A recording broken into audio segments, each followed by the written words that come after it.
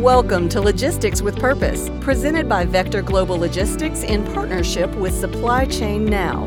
We spotlight and celebrate organizations who are dedicated to creating a positive impact. Join us for this behind-the-scenes glimpse of the origin stories, change-making progress, and future plans of organizations who are actively making a difference. Our goal isn't just to entertain you, but to inspire you to go out and change the world. And now, here's today's episode of Logistics with Purpose.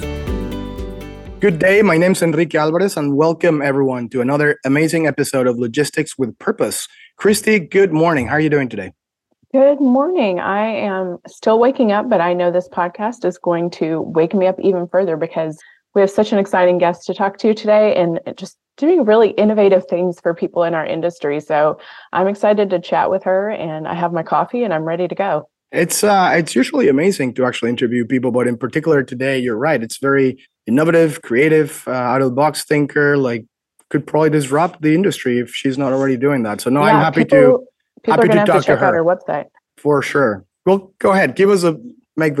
Make the honors, Christy, of introducing our guest today. I will. And yes, plug for her website. We both had a lot of fun just scrolling around. So everybody at the end of the show, when we tell you about her, then you're going to have to go check out our website and take a look and see what we mean. So I'll give that little teaser. But in the meantime, we are excited to welcome Danielle Southcott, who is the founder and CEO of Veer Group, to the show. Danielle, thank you so much for being here with us. Thank you both. I'm very grateful to be here and to be able to share what we're up to with Veer. It's not the morning where I am, but I also have a coffee. So yeah, thank you. As long as you have coffee, you're good to go. Yeah.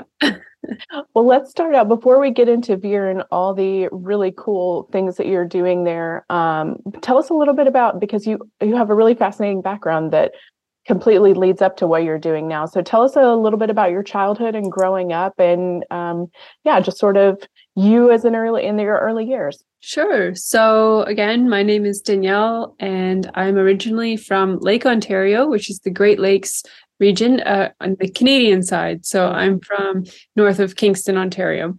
And I grew up really just outside like a normal kid. We were in the countryside. And I remember planting trees with my mom, and that my dad, he works for the Ministry of Environment. So while it wasn't really that we were such an environmental family, there were themes of that throughout my life. Yeah. I started sailing on the Brigantine St. Lawrence II when I was 13 years old, which is an amazing youth sail training program. It's like a summer camp, adventure summer camp out of Kingston. And ever since I sailed on the St. Lawrence II, I knew that sailing and tall ships and square rig in particular were really something that I was passionate about. So, yeah, I mean, there's a lot to share. So, yeah, it sounds amazing. And just for all of us, me included, that don't know what a square sail ship is, what does that mean? So, square rig sailing vessels or traditional sailing ships would be, just to make it really easy, but don't equate this, is if you picture Pirates of the Caribbean. That's exactly what I was picturing. Yeah, but they're not pirates, and they That's a little bit of a letdown. Yeah. Well, I did get to work on the set of Pirates of the Caribbean. So oh my gosh. Okay, we're going to have to talk about that. That's not a letdown. But the traditional ships and square rig vessels, so when we say square rig, we just mean the sail is like a square. So that can go as far back as Viking age up until the end of that era, as you could say, was around 1920 to 1930s. So that was even less than 100 years ago. So it had a very long span of when you use the word square rig in a broad sense. Well, it sounds like you had an incredible childhood sailing and enjoying nature. Is there any kind of particular kind of experience back then that inspired you or was starting to shape the person that you are now and the kind of things that you're now doing? I mean, I have to say that there was something about the way I was raised. Maybe it was just being in the outdoors, maybe just climbing trees. I really don't know. But there was a little bit of a fearlessness. And for many years, I took that fearlessness that I took it for granted. I assumed that everybody believed that they could achieve anything, or everybody could just believe when they pick something, then they can go for it. And everybody can, but not everybody believes in themselves, and not everybody believes that they can. And so I would say that it's only been relatively recently that I've realized that that's a little bit different about me. is that I always just assumed that I could do everything. Mm-hmm. And of course, there's some privilege that comes with that, inherent privilege that I'm born with. But I try to inspire others and let them know that if they set their mind to something, it's very likely possible that they can achieve it.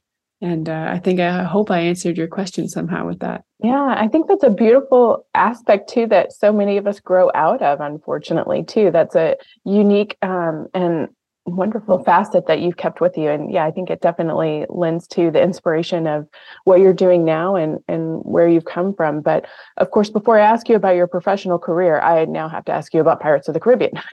So what was that about? What did you do with them? How did you get hooked up with that project? Yeah, so one of the companies I founded, this was now years ago, I think it might have been 2012, was called Top Sail Rigging. And we had a traditional rigging company. So that was doing rope work and wire splices and working with the sails. So actually fabricating all of the sails and rigging that you would picture.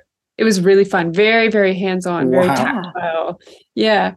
And so then my company was brought on because they were doing a segment of one of the Pirates movies in British Columbia, Canada. So they wanted to bring a bunch of Canadian talent on board. So we were able to do some of the ropes and sails and this sort of thing for Pirates. And yeah, it was great. That's fantastic. I love that. What a unique experience to have. Okay, so let's talk about your professional career because it is also very impressive. So talk about university and what did those early career choices look like? Yeah, well, it's interesting. I did go to university for about a year. I went to University of Toronto for Aboriginal Studies and Forestry, but I actually dropped out and ran away to sea on a schooner, which was very classic me at that point. And so eventually I said, I do want an education. I'm not just running around playing on boats. And I went to nautical college in the Netherlands, and that was Enkhuizen Zeevaart School, which we had to learn. It was all in Dutch at the time. All the classes, all the textbooks, all the long form essay answers. Wow. So for that, I did have to learn Dutch. And I really wanted to go to that school because it still is to this day, to my knowledge, the best school for a traditional spin on maritime and seafaring. And okay, so what does that, I have no idea. I'm picturing all kinds of curriculum and different things. What does that actually mean? Yeah, so in some ways it would be a normal maritime college. So you have navigation, stability, maritime law, all sorts of different courses. But they teach the standard for everything, but then they also teach how would you do this only under sail? Or how would you do this as a large square rig ship? How would you maneuver a whole vessel? Or how do you take into consideration some of those other things like leeway with your sails and just sort of approaches like that, anchoring under sail a big ship. So some things that are missed in other more standardized courses. Yes, we did not have the same college experience. They didn't have a lot of sailing in Texas? We didn't in West Texas. No, surprisingly.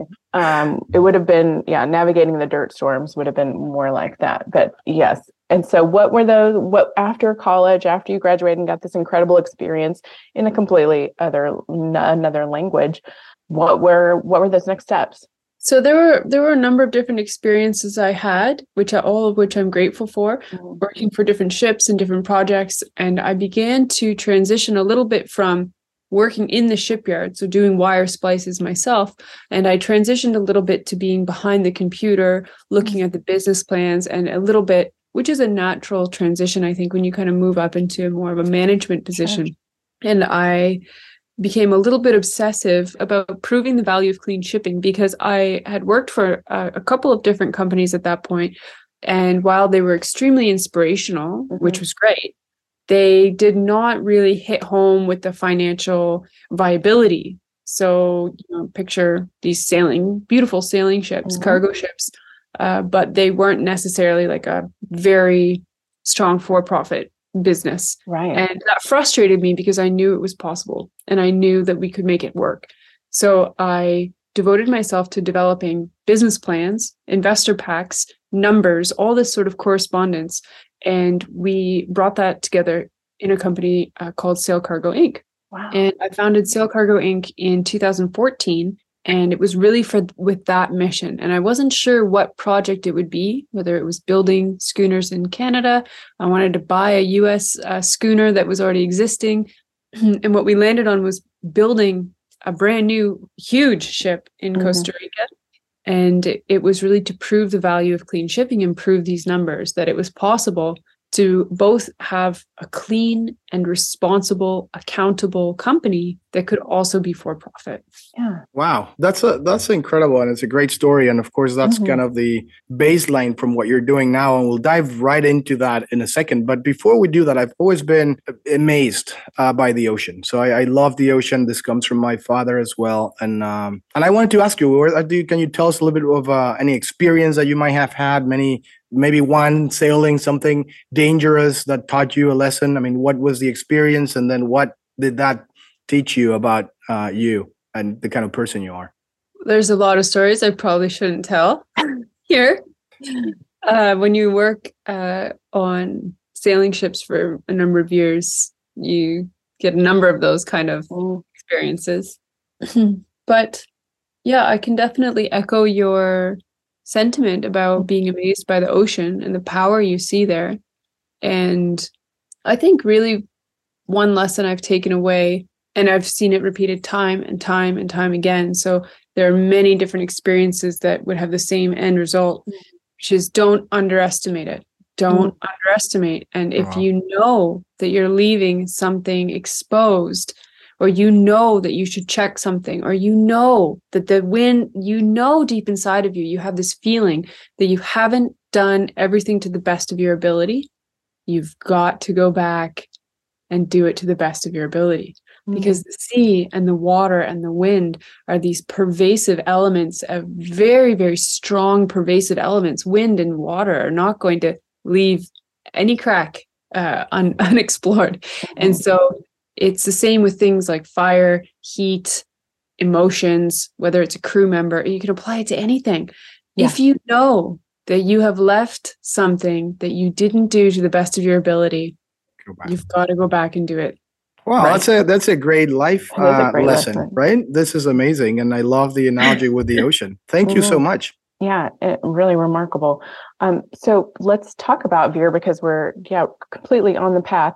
What was the transition from that company to Veer? And of course, tell us about your mission and exactly what Veer is doing now. Absolutely. So yeah, there's been a growth phase for me. And it's been over the past couple of months. So I founded Sail Cargo Inc. in 2014. The primary headquarters are all in Costa Rica. We last year negotiated the purchase of another vessel. So they're building the largest wooden ship in the world right now. And we just bought a very large one called Vega. And you got to check out their social media, from the Instagram to the YouTube. It's like you're going to be addicted, just at Sail Cargo. And so that was a huge push, everything about that company is amazing. But I still personally felt an inkling that I wanted to do a bigger scale, a little bit more industrial, a little bit more right on the nose with, containerized shipping. And I wanted to address the concerns of these very large companies, whether it is Amazon, IKEA, Walmart, whomever. And I wanted to go right to that corporate level and knock on their door and say, I have your solution. This is your boat. If you choose not to use it, well, that's fine. But then you're not coming through on the ambitions statements you've made, the commitments you've made, and all these things. And I say, because I feel sorry for you, large company, because you don't have an option. But thankfully, we're giving you the option, which is Veer. And so I decided to move into a new space, which is very different from Sail Cargo. It's like a lot more industrial, clean. It's like corporate, containerized. It's in many ways, it's a very different approach. But I think that between the two companies, we can really satisfy a number of different clients and get as many people as possible shipping clean. So let's define that a little bit more. You've talked about clean, resilient shipping. What does that mean to you? What does that look like to you? So that's a very good question. And it's an important distinction because especially with, well, I know about clean shipping, but I'm sure it's with all green or blue economy conversations.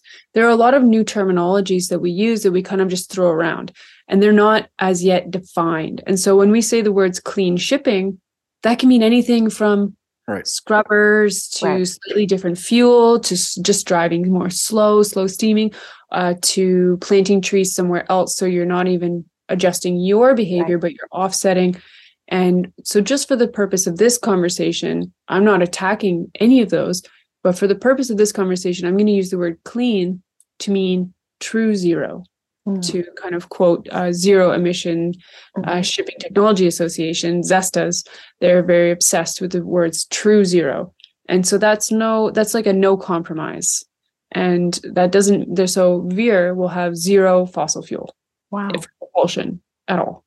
Wow. Well, which we have been using for millennia, right? I mean, wind was our only source of energy back in the day, and somehow we kind of deviated for a little bit. But it's very refreshing to not only speak to people like yourself, but to see in general that companies like the ones that you mentioned, IKEA and Walmart and some of those big guys really are really understanding that sustainability is no longer like a good thing you do for the planet. It's a competitive advantage. It's a strategic competitive advantage that will make you money. So even if you don't believe in saving the planet, that's still going to be the future, which is exciting, especially for early movers like yourself and Veer. Yeah, absolutely. And that's where it's recently, I've seen a major shift. So I've worked in clean shipping in the space for around 12 years, I think. And it's just been the past 2 years where all of a sudden it's like a light switch was flipped and people realized I can make money by being blue or green focused, centric. And I'm not commenting, I'm refraining on commenting on whether or not that's a healthy driver, but it is a major driver, right? Like people want to make money. That's what these companies are for. And so if you go to a company and you ask them to change their habit and make less money, that is contradictory to everything that they exist for. And so in the past 2 years, I've seen a shift where people realize we can make money with this. And now it's like the game is on, and it's very exciting because of course we've always been pushing for clean shipping. So now they're interested. It's great. Yeah, it must be incredibly validating for someone that's been doing this for so long as you and a lot of other people and companies out there. Yeah. Changing gears a bit here. So Veer looks back at the classic design of ships and all the different techniques of rigging, but you guys have implemented a very innovative engine technology called DynaRing. Can you tell us a little more about DynaRing and what it is and how it works? Yeah, absolutely. So there's some interesting, I find myself defining our project a lot, so please forgive me on that. But the DynaRig is the sails, so the square sails that you see. And then for your information, this vessel that we're first designing with Veer has two primary forms of propulsion, which is the DynaRig or the sails, and an engine below the water. Most projects that you'll see today that work with wind are described as or categorized as wind assist. So you'll have some form of propulsion that ends with a propeller. However, that propeller is turned, could be different ways. But that's their primary engine. And then you'll have an assist or auxiliary engine, which are the sails. And that can take any form. We have kites, rigid sails, rotor, like there's all kinds of different exciting things. Veer is quite different because we're not wind assist. We're wind primary. And in terms of a competitive, large commercial project, we're the only ones in that category. And we have a hydrogen assist. So if you were to type in hydrogen assist, there's like not too many in that category. Well, technically they would, but they would be a diesel hybrid. So right, the wind's not the other counterpart of the hybrid. Correct. Yes. But so our DynaRig technology, which is back to those sails, was actually designed in the late 1950s or early 1960s by a German inventor. And that was in response to a oil crisis back then, especially in the 70s. And there were other experimental sail and wind powered designs around the 60s and 70s. But when the oil prices fell again, those kind of got pushed aside and they were never actually brought to fruition. But now we have different factors being energy autonomy, energy security, like lots of different things. And we're re-examining wind. So we're bringing that design from the 1960s back into the future today. Wow. And this design of the Dyna rig exists on 2 yachts already. So it's a proven existing design. Combined, they have 24 years of sailing time with the Dyna rig. And that is the sailing yachts, Maltese Falcon and Black Pearl. Definitely check them out. If you type in Black Pearl, it had to be the Black Pearl, right? it had to tie full circle with your experience with Pirates of the Caribbean. It did, but I love Maltese Falcon as well. So if you type in Black Pearl, you'll see old square sails, and if you type in yacht Black Pearl, you'll see the new square sails. Okay. All right, we'll definitely go and Google. We have so many things to Google after this conversation. It'll be my whole afternoon after this. Yeah, it's a rabbit hole. You go down it, you keep typing things. We know it. We know it. But it's very interesting to me that all these technologies are not even new. We've had them forever, like the electric car. It's not a new thing. It's just the cost parity is to where it needs to be now, so that people are now looking back and saying, "Oh, now it's economically possible. It's an attractive idea." Absolutely. And the hydrogen engine was around. I'm not an expert on this, but at least over 100 years ago. Wow. Mm-hmm. And the question is then, just like the windmills, so if you picture a wind turbine that we see today that looks very sleek, kind of like a cool spaceship, that is coming from windmills that were all over the world, but really pushed forward by the Dutch in 1500, 1600, 1700. And these windmills that you can picture, old ones, are like made of wood and they have sails kind of, and it's like quite a rickety, crazy old structure. And we brought those wind turbines into the future. And we're doing kind of a similar thing with sails on ships today. Wow. What's old is new again. Exciting. Renewable. It's really harnessing renewable energy. The main thing that I've seen is that essentially from the World Wars 1 and 2, primarily World War II, where combustion engines really took the forefront because they have, that immediate power that you need. And there's a lot of great things about a combustion engine. And especially during a war where you need that power and you need that sort of thing. We basically took a sidestep or divested from renewable energy. And now we're starting to re-examine renewable energy. And that's really what the difference is, in my opinion. Really cool. And besides what you're doing, you're not only looking to create a clean conscience here, but also projects that support it. And of course, even expanding that out to encourage others to do the same. And one example, which I'd love to hear more about, is the Astillero Verde, which I should have given Enrique this question, which stands for Green Shipyard in Costa Rica. So tell us a little bit more about that. Yeah, absolutely. So hopefully I say it okay. Astillero Verde, that's how they say it. Nice accent. Astillero Verde is a nonprofit association for coastal communities in Costa Rica, in Punta Morales, which is one of the financially poorest districts in the whole country. And it is representative of the shipyard, but also of the communities around there. And so Astillero Verde, which you can also check out on Instagram and online, is an affiliate 501c3, meaning it's tax deductible in the US. And they do a really amazing job of fulfilling the corporate social responsibility and the environmental responsibility of Sail Cargo. So Sail Cargo is a for-profit company, and then Astillero Verde satisfies those extra wants and needs that we have. So they're tied into each other and fulfill that. And it's just really beautiful. They've planted now around 9,000 trees, which offset the trees that they're actually cutting to build that wooden ship. Oh, wow. So it's tied in very, very closely and in the same bioregions and this sort of thing. Yeah. You've mentioned Costa Rica a couple of times. How did you end up there? Costa Rica was identified as the country to go to for building the ship for Sail Cargo Inc. So I actually lived there for a number of years. Oh, wow. Okay. Yeah. It must have been beautiful. I've never been, but it sounds amazing. Oh, it's so beautiful. And it's a really wonderful country, you know.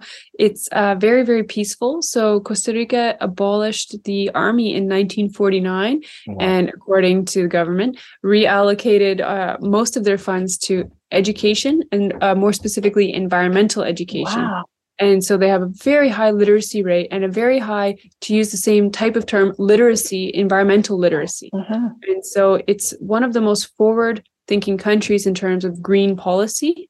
And according to different global indexes, Costa Rica is second only to Norway as being the most forward-thinking green country in the world. Wow. It's amazing. They're a world leader, but they're just not on the same level that we think of when we think of world leader of green economy. Right. But Costa Rica has a lot of policies that are really worth looking at. Very cool. Well, and I'm selling in Norway compared to selling in Costa Rica. There's a little bit of a weather difference there. You go to one in the summer, one in the winter. That's right. Yeah. I think even the one in the summer for me would be cold. I'll probably stick to Costa Rica the whole year round. But no, I was just in Norway for a couple weeks, actually. So Norway seems to be revealing itself as a strong potential location for Veer to sort of put down roots. Veer is registered in the Bahamas and intends to make the Bahamas flag state the largest green shipping registry in the world. Wow. But they don't have a place to build ships. And so there's other types of infrastructure around that we're looking at. Norway might be the place. So it's not confirmed, but there's some beautiful sailing in Norway. Really, really exciting. And before we jump into the next one, I just wanted to a quick question around like the timeline. When do you think the first ship will be built? So Veer's first design has received approval in principle from the American Bureau of Shipping. And this means that our design, the preliminary design, is complete. And this is super exciting. It means that we are just about ready to approach shipyards with our bid package. Wow. So Congratulations. Yeah. Congratulations. It is a major milestone that you can see my smile. When I start saying it, I get so excited.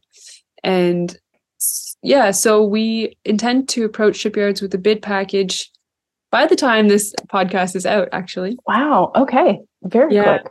I've already met in person with representatives of 8 shipyards. So we've sort of begun those conversations already. Congratulations. Yes. Thank you very much. And the ship itself should not be very difficult to build and should be, from the time of laying the keel, including all aspects of it, around 18 months to be on the water. All right. We'll definitely be following up with you in a couple more months. And as the ship is being built, I would love to have like a cam or something, like a couple of pictures or something that we could stream at some point. Yes. Yeah, no, we have a lot of ideas of how to share on the journey of the build and sort of bring people into that, because that's another really important aspect of Veer, is that I'd really like to sort of demystify part of industrial shipping. Industrial shipping is a notoriously hard to abate sector, but it's also a notoriously opaque sector. So we talk about transparency in companies, and shipping not always the leader in transparency, as we know. So Veer, part of what we want to do is also a social aspect, an accountability aspect, and ensuring that we are transparent and telling the story about that. So yes, the build of our ship will have a carbon footprint. What is it? How are we addressing that? How can we improve that?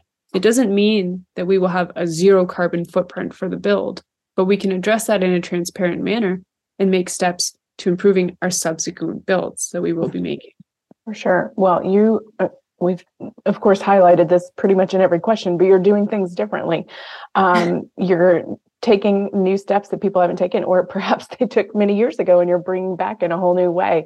So challenges always come with obstacles as well as opportunities. There's probably been pushback. You may have shown up at these shipyards and they're like, I've never seen anything like this. So tell us about some of the challenges of trying to bring a wind-driven version of a cargo ship to the industry.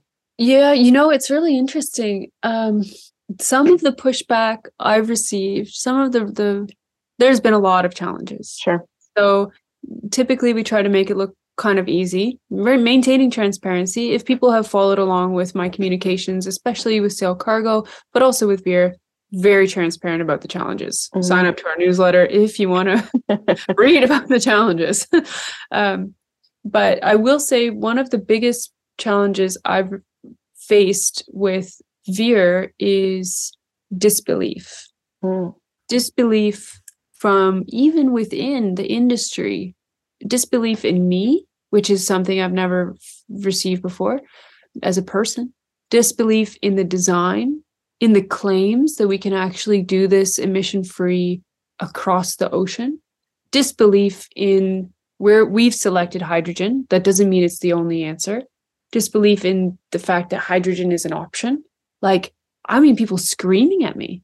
And during presentations, if I were to do a presentation, I've had the person following come on and say, a presenter who nobody asked their opinion on it wasn't their position to say this. Well, we all know that's not true. Oh, wow. Essentially calling me a liar in front of the entire crowd. So real disbelief. Wow. And it's been kind of shocking. And essentially I just say, well, if you've taken that position, then you're not really going to be my target. Clearly, right. Clearly not a part of my sending team, you the right? packet. Yeah. Okay.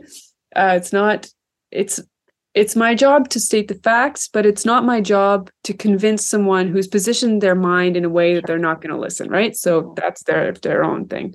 But it has been kind of shocking. Yeah. Wow. The disbelief. Well, you will end up convincing a lot of people. You're already turning a lot of heads. And I think just preaching by example is the best way of convincing anyway. So I love the idea. Interesting that some people out there don't really believe, and there's disbelief in such very scientifically proven facts. Mm-hmm. I mean, maybe you can just first question would be, hey, do you think the earth is still flat? And then if they say yes, all right, next one. You're the next one. So sort them out quickly. But no, the future is clearly there. And I wanted to mention something you must be incredibly proud of. You were named by the Royal Institute of Naval Architects as one of the most influential women of the past century.